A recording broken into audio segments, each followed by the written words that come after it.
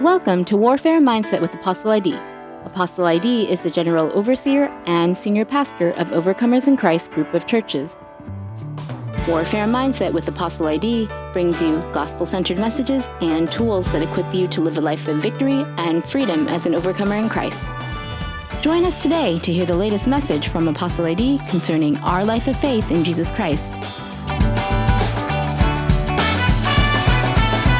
Praise the Lord and welcome to Warfare Mindset.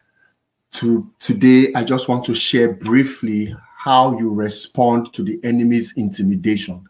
The enemy is a master at intimidation, and he uses the spirit of fear to intimidate. Now, the chief aim of intimidation is to prevent you from fighting the battle that you are called to fight. If the enemy can intimidate you, then he has succeeded in preventing you from fighting him.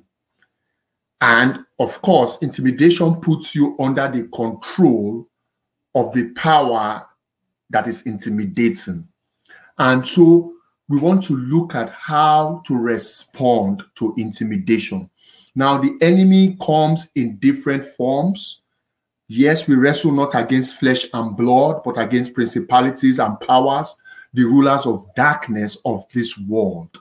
And they employ intimidation to keep people confined and limited to a certain lifestyle. Now, God has given us all the tools that we need to respond to the enemy's intimidation. So let's get to it. Number one, you need to put on the whole armor of God, because when you're being intimidated by the enemy, it is an attack.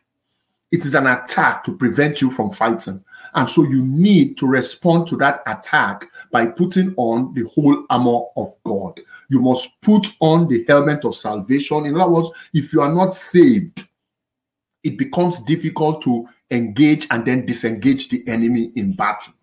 So you must wear the helmet of salvation, the breastplate of righteousness, the belt of truth buckled around your waist, with the shield of faith to quench every fiery dart of the wicked. And the wicked's fiery dart includes intimidation. And then, of course, you need the word of God, which is the sword of the Spirit, to cut in sunder every part of the enemy and his network. And with your feet shod with the gospel of peace, with the preparation of the gospel of peace. In other words, when you're walking in peace, you will not be moved by the intimidation of the enemy. And then you make all manner of prayer for the saints in the spirit. So this is how we begin to engage the enemy and destroy his works of intimidation. Now, let us look at how David, it's a familiar story in the Bible found in 1 Samuel chapter 17. Let us look at how David handled the intimidation of a Philistine giant called Goliath. The rest of Israel, they were scared. They couldn't engage Goliath because Goliath was so big and he was so mighty. And that's the enemy using intimidation. So Goliath intimidated Israel. And so Israel was afraid to fight the Philistines. Now, let's catch the story in 1 Samuel chapter 17, verse 44, and see how David responded. So David begins to go towards the Philistine to engage him. And the Philistine checks him out and looks at him with disdain, because this is a small boy as far as Goliath is concerned. And the Philistine said to David, "Come to me, and I will give your flesh to the birds of the air and the beasts of the field." Intimidation. So David should hear this and run away. And many times the enemy does that. The enemy will make a boast so that you backtrack. But instead of backtracking, David forward-tracked. He moved forward. So intimidation is designed to make you move back. But let's see how David responded. Then David said to the Philistine, "You come to me with a sword, with a spear, and with a javelin, But I come to you in the name of the Lord of hosts, the God of the armies of Israel, whom you have defied. So David is telling Goliath that, hey, you are coming with sword and shield and javelin. We are not going to fight this battle in a physical dimension. What David is saying to Goliath is, hey, you are fighting a physical battle, but as far as I am concerned, I am coming in the name of the Lord of hosts. In other words, David is saying we're going to switch the dynamics of this battle from physical to spiritual. That is also essential in responding to the enemy's intimidation. You don't respond to the enemy's intimidation in the flesh. You bring in God into the equation, and that is what David did. David continued, this day the Lord will deliver you into my hand. Not I will deliver you, the Lord will deliver you into my hand, and I will strike you and take your head from you. And this day I will give the carcasses of the camp of the Philistines to the birds of the air and the wild beasts of the earth, that all the earth may know that there is a God in Israel. What David is saying to Goliath is, this is now a spiritual battle, and I'm going to destroy you so that God will get the glory. I'm not going to destroy you to make a name for myself. I'm going to destroy you so that all the earth will know that there is a God in Israel. And the enemy needs to know that. So when you respond to the enemy's intimidation, you need to make the enemy understand that you are not alone in this battle, that God is with you. And we all know the story. Goliath got the surprise of his life, but was not alive to tell the story. 1 Samuel chapter 17, verse 47. Then all this assembly shall know that the Lord does not save with the sword and spear, for the battle is the Lord's, and he will give you into our hands. So the Lord does not save with sword and spear. What does that mean? It means that when you're facing the enemy's intimidation, you must understand that though we walk in the flesh, we do not wage war after the flesh. For the weapons of our warfare, they are not carnal, but they are mighty through God to pull down strongholds. And so it was then, when the Philistine arose and came and drew near to meet David, that David hurried and ran towards the army to meet the Philistine. So here's the Philistine breathing intimidation and threats. And what does David do? David hurries and runs towards him. In other words, David meets his intimidation head on. And to cut a long story short, Goliath fell before David. Now, this is Old Testament. The enemy is relentless. In the New Testament, he still employs the same strategy. And in the book of Acts, the gospel begins to spread like wildfire, and the Jewish leaders in Jerusalem are concerned. They are upset that the gospel is spreading like wildfire. And what do? They begin to employ intimidation against the apostles of Jesus Christ.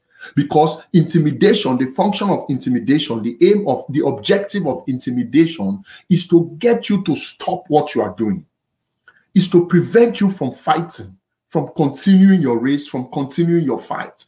And so the Jewish leaders tried to stop the church in the book of Acts. Now in Acts chapter 4, verse 29, before verse 29, they begin to threaten the apostles, the disciples of Jesus Christ. And if you don't stop mentioning the name of Jesus, we will deal with you. We will imprison you, we will punish you. Intimidation. How did the apostles respond? Acts chapter 4, verse 29. This is how they responded. They prayed to God. They spoke to God. Now, Lord, look on their threats and grant to your servants that with all boldness they may speak your word. So the threat of the enemy was designed so that God's servants will not speak his word. Look at that verse carefully. The threat of the enemy was designed. The objective of that threat was to prevents God's servants from speaking the gospel. When the enemy threatens you, it's to prevent you from doing your kingdom assignments. It's to prevent you from doing that which God has called you to do, or from saying that which God has called you to speak. Now, the disciples, the apostles, were not intimidated by what the Jewish leaders were saying. They took it to God and said, God, look at their threatenings. In other words, God, handle their threats. But Lord, you give us the boldness to speak your word. So to respond to intimidation, you're going to need boldness. David had that against Goliath. In fact, in the book of Joshua, God told Joshua what in Joshua 1? He said, be bold and courageous. Why? Because God knew that Joshua was going to meet giants in the land of Canaan. To respond to intimidation, you're going to ask God for boldness. You cannot be timid. You must be bold, because the enemy will do everything to intimidate you, to keep you in your place. But with boldness from the Lord, you will do that which God has called you to do. You will speak his word with authority. Now, Lord, look on their threats and grant to your servants that with all boldness they may speak your word by stretching out your hand to heal, and that signs and wonders may be done through the name of your holy servant Jesus. That signs and wonders may be done through the name of your holy servant Jesus. Now you know why the enemy uses intimidation. He does not want signs and wonders to manifest in your life. He does not want the signs and wonders of God to manifest through you. He knows God is going to use you for signs and wonders. So he will intimidate you so that you are not bold enough to declare that which God has called you to declare, or to do that which God has called you to do. I pray for you right now. Let us pray. Father, in the name of Jesus, I bind and I destroy every work of intimidation, every spirit of intimidation that is waging war against the saints. Anyone here that is operating under a spirit of fear, I bind and I rebuke the spirit of fear in the name of the Lord Jesus. I command fear to come out of you in the name of Jesus. I command every paralysis of fear in your mind to come out of you. I arrest every contrary thought, including the thoughts of fear. Why should you be afraid when the Lord is on your side? If God be for you, who can be against you? I break the enemy's network of intimidation in the name of the Lord Jesus. I decree and I declare in the name of Jesus that you shall stand in spite of intimidation, that you shall stand, that you shall confront the enemy with boldness in the name of Jesus, that you will run your race, that you will fight the good fight without being intimidated. You will not step back. You're moving forward. You will engage the enemy and defeat him in the name of Jesus. For greater is he that is in you, hallelujah, than he that is in the world. Father,